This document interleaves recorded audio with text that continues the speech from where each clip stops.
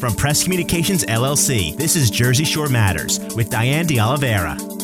Summer is a time for people to enjoy the beaches, lakes, rivers, pools, and water parks, but water can be dangerous, especially for children who can drown in as little as 2 inches of water. Joining me today is Maureen Donnelly, a registered nurse and the Safe Kids Coordinator for Southern New Jersey, led by Cooper University Healthcare. To talk about water safety, thanks so much for being on the show, Maureen. Sure. Thank you for having me. According to preliminary data from the New Jersey Department of Health, in 2022, at least 28 people drowned in natural waters. I'm not sure if there are any statistics for near drownings, but every season we hear about numerous reports of children and adults needing to be rescued, including from unguarded areas. A lot of times these are just common sense things, but we hear about these tragedies every year and they are preventable. So, Maureen, let's just start with some ways we can prevent drownings at home. What are some tips that people can do around the house to make it safer? We definitely always want to think about supervision, and that's water anywhere, whether it's at home or outside of the home. That's really our number one key. So we would want to make sure that, especially with our younger children, that we are being really careful if there is any access to water in the home, such as the bathtub, in the bathroom. The toilet itself can be a risk. So making sure if you have younger children that the bathtub is always emptied immediately after use. That lids are put on toilets so that a child can't open the lid. And also a great idea is to have something on the doorknob so younger children can't actually even open the bathroom door to get in. Same goes for laundry areas. And then outside, this is something that happens frequently now with our nicer weather. If we're outside and washing our car, leaving any type of even buckets exposed, where young children have access to them. So again, emptying them immediately after use is a great idea. A lot of people have pools, whether above ground or in the ground, and pets as well. So how can we make our outdoor pool areas safe for our children and pets? So we actually take an approach that it's multi-layers that should be utilized when we have a pool or a spa at home. So the first thing we talk about are barriers, such as fences.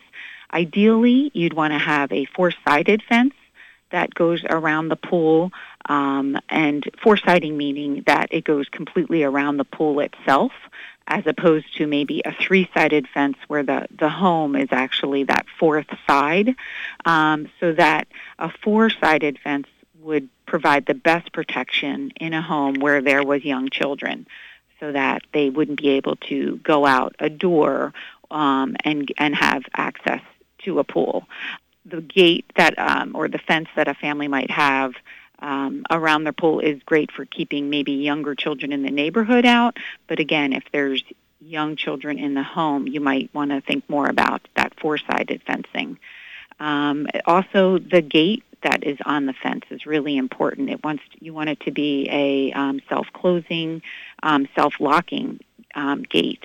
Together, the fencing and the gates, can be really effective in keeping young children safe. Getting away from the pool, not into the pool, is another safety mechanism, and there are different recommendations that the Consumer Product Safety has on the type of fencing that you utilize in your home. So, at least 4 feet, making sure that it's not a fence that a child could climb over, making sure there's vertical bars. There's a lot of different measurement recommendations, and also people want to check about their local safety codes that might be in place for them if they are thinking about getting a pool or if they're purchasing a home with a pool. Maureen, what about pool covers? And I don't just mean permanent ones in the winter, but sometimes people will put like a solar cover over their pool.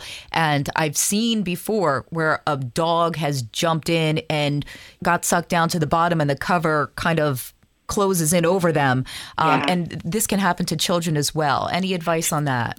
Sure. Again, we want to make sure that having a cover on a pool is mostly a safety barrier. We look to that as another way to keep children out of the pool, but we have to look at the different types of pool covers, the maintenance of the pool covers, making sure that there are no gaps where a child or an animal could fall underneath it. There are also alarms out there now, which are wonderful, not only for our doors, whether they're a regular door or a sliding door.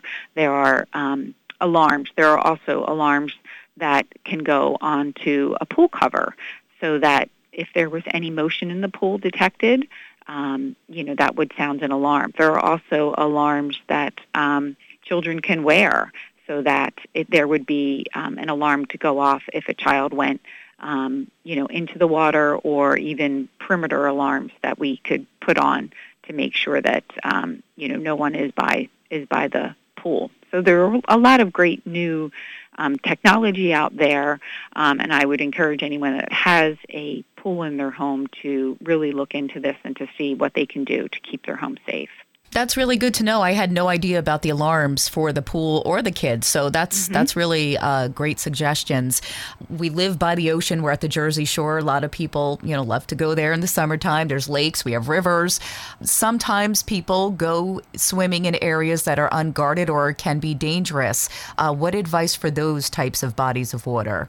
Yeah, I think making sure that, I think education is key here, making sure that parents and children understand that swimming in any type of open water is going to be different than swimming in a pool. So if a child may be competent, per se, in a pool, they've taken swim lessons and they are able to swim in a pool without any difficulties, open bodies water are really a whole nother thing. So one thing is just to make sure that everybody understands that. There are so many hidden hazards that might be out there in what we call open bodies of water, lakes, rivers, oceans, ponds. There's limited visibility. There could be sudden drop-offs or uneven surfaces. There could be currents and undertows. So making sure that always entering feet first, never diving in, watch for these currents, watch out for also maybe debris that might be in the water. Also rocks can be in different, bodies of water that we might not, be able to recognize from the shoreline. And also storms can affect when we're out in open bodies of water, changes in air temperature, changes in water temperature, changes in the current. All of these things can affect when someone is swimming in these open bodies. So it's really, understanding that you want to make sure that someone has really strong swimming skills if they are going to swim in any type of open body of water. Again, our other things that we put into our layers of protection include swimming in guarded areas, also making sure as a parent that there is constant supervision, also using a life jacket when we're out in these open areas. Obviously, a U.S.-approved Coast Guard life jacket is required by everyone on a boat, but also, for children, you want to make sure if you're around any of these open bodies of water that they're also, a life jacket might be what your child needs to stay safe around them. I just want to remind our listeners, this is Jersey Shore Matters. I'm your host, Diane de Oliveira, and I'm speaking with Maureen Donnelly, a registered nurse and the Safe Kids Coordinator for Southern New Jersey, led by Cooper University Healthcare. We're discussing water safety. We are at the Jersey Shore. We hear about drownings, near drownings every year, and these are preventable accidents. Maureen, I wanted to just go through, you mentioned some of the things we can do when you're in open bodies of water. Rip currents, of course, we hear about them all the time at the shore. There's warnings, but people still go in despite the red flags. How can you get out of a rip current? Oh, that's actually, a great question. And again, something that we want to make sure that both parents and parents and children understand that this is something, if they are going to be swimming, that they need to be looking for. So what to do if you get caught in one is one, to remain calm. You want to make sure you're conserving your energy, and if someone is panicking, that can make the situation worse. You want to resist the urge to swim against the current. You want to try to swim parallel with the shore until you are free. Rip currents are typically, currents that are in the water, mostly affecting people closer to the water surface. And what it is doing is pulling the water out back into the ocean in a certain area. So if someone was to just try to swim out of that area, either to the left or to the right, they would get past it, hopefully, and then be able to swim in. If they're unable to do that, you want to try to just float on your back, tread water until, again, the current either dissipates or you're able to swim to the side.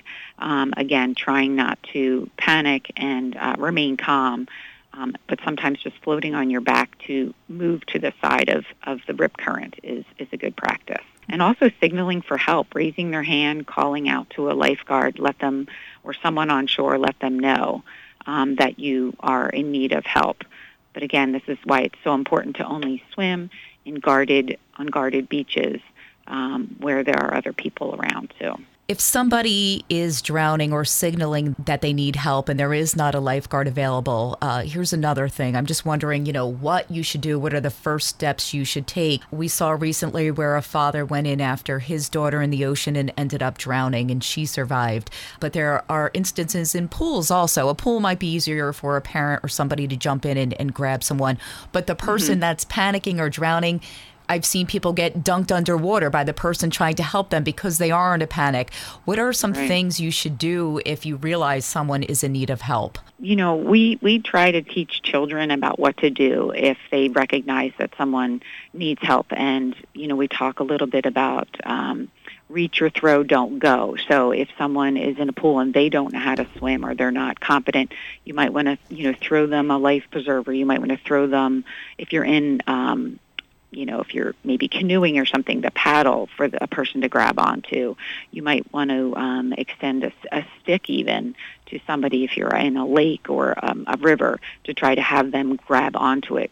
We really, worry about people trying to go in and save someone, especially if they don't know how to swim themselves.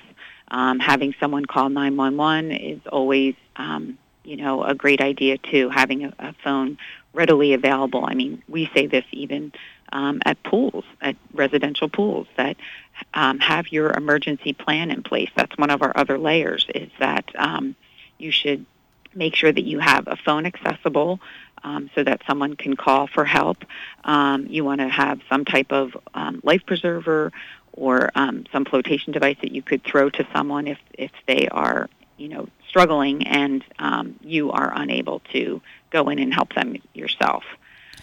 But again, it's why it's so important that anybody that's watching children that are swimming, that they themselves do have the ability to swim. They've taken swim lessons. Maureen, I was also going to ask you about some proactive things people can do, such as, learning CPR, especially if you do have children. That can always come in handy regardless if you're in a water setting or not. Absolutely.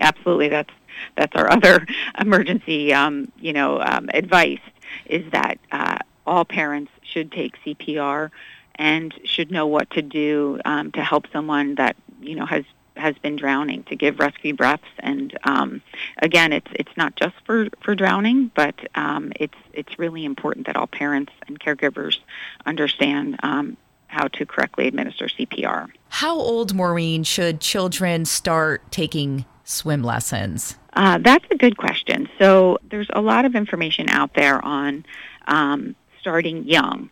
I encourage parents to always check with their pediatrician because children develop at different rates, so it might be different for children.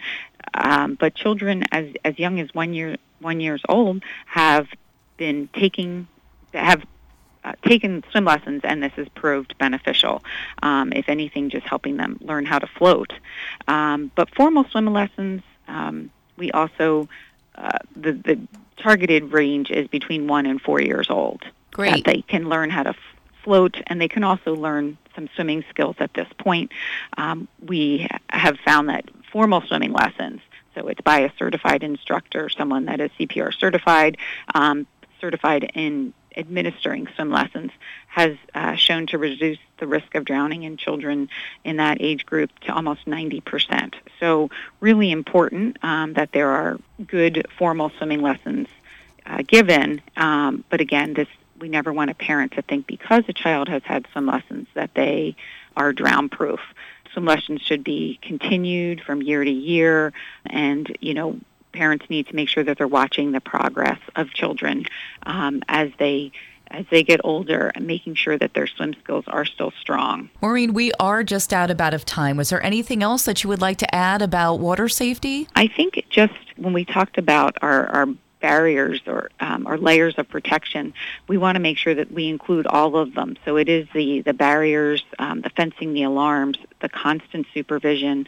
When we talk about supervision, we say that it should be close, within an arm's reach for children that are under 4 years old. Constant, that means no phone, no talking to anyone, no reading, and that supervisor is capable. So they would be capable of administering CPR and helping a child get out of the water if needed. And our big push is to designate that water watcher, someone whose sole job at the party or a pool or even, a beach is that they are watching the children and not doing anything else. And Maureen, for people who want more information, can they go to the Safe Kids website? Sure, yeah. They can go to, my website is Safe Kids at Cooper. If they just Google that, it'll take you to my page. We also have more information listed at safekidsworldwide.org. And then there are some different sites that you could look also for additional water safety information. The Consumer Product Safety Commission has a lot of great information on water safety, the National Drowning Prevention Alliance, and even here in New Jersey, our New Jersey Swim Safety Alliance. Thank you so much. Maureen Donnelly, registered nurse with the Safe Kids program. She's the Safe Kids coordinator for Southern New Jersey, led by Cooper University Healthcare. Thank you so much for that helpful advice, and have a safe summer yourself. Thank you. You too. You can hear Jersey Shore Matters with Diane de Oliveira every Sunday morning on Press Communications, LLC.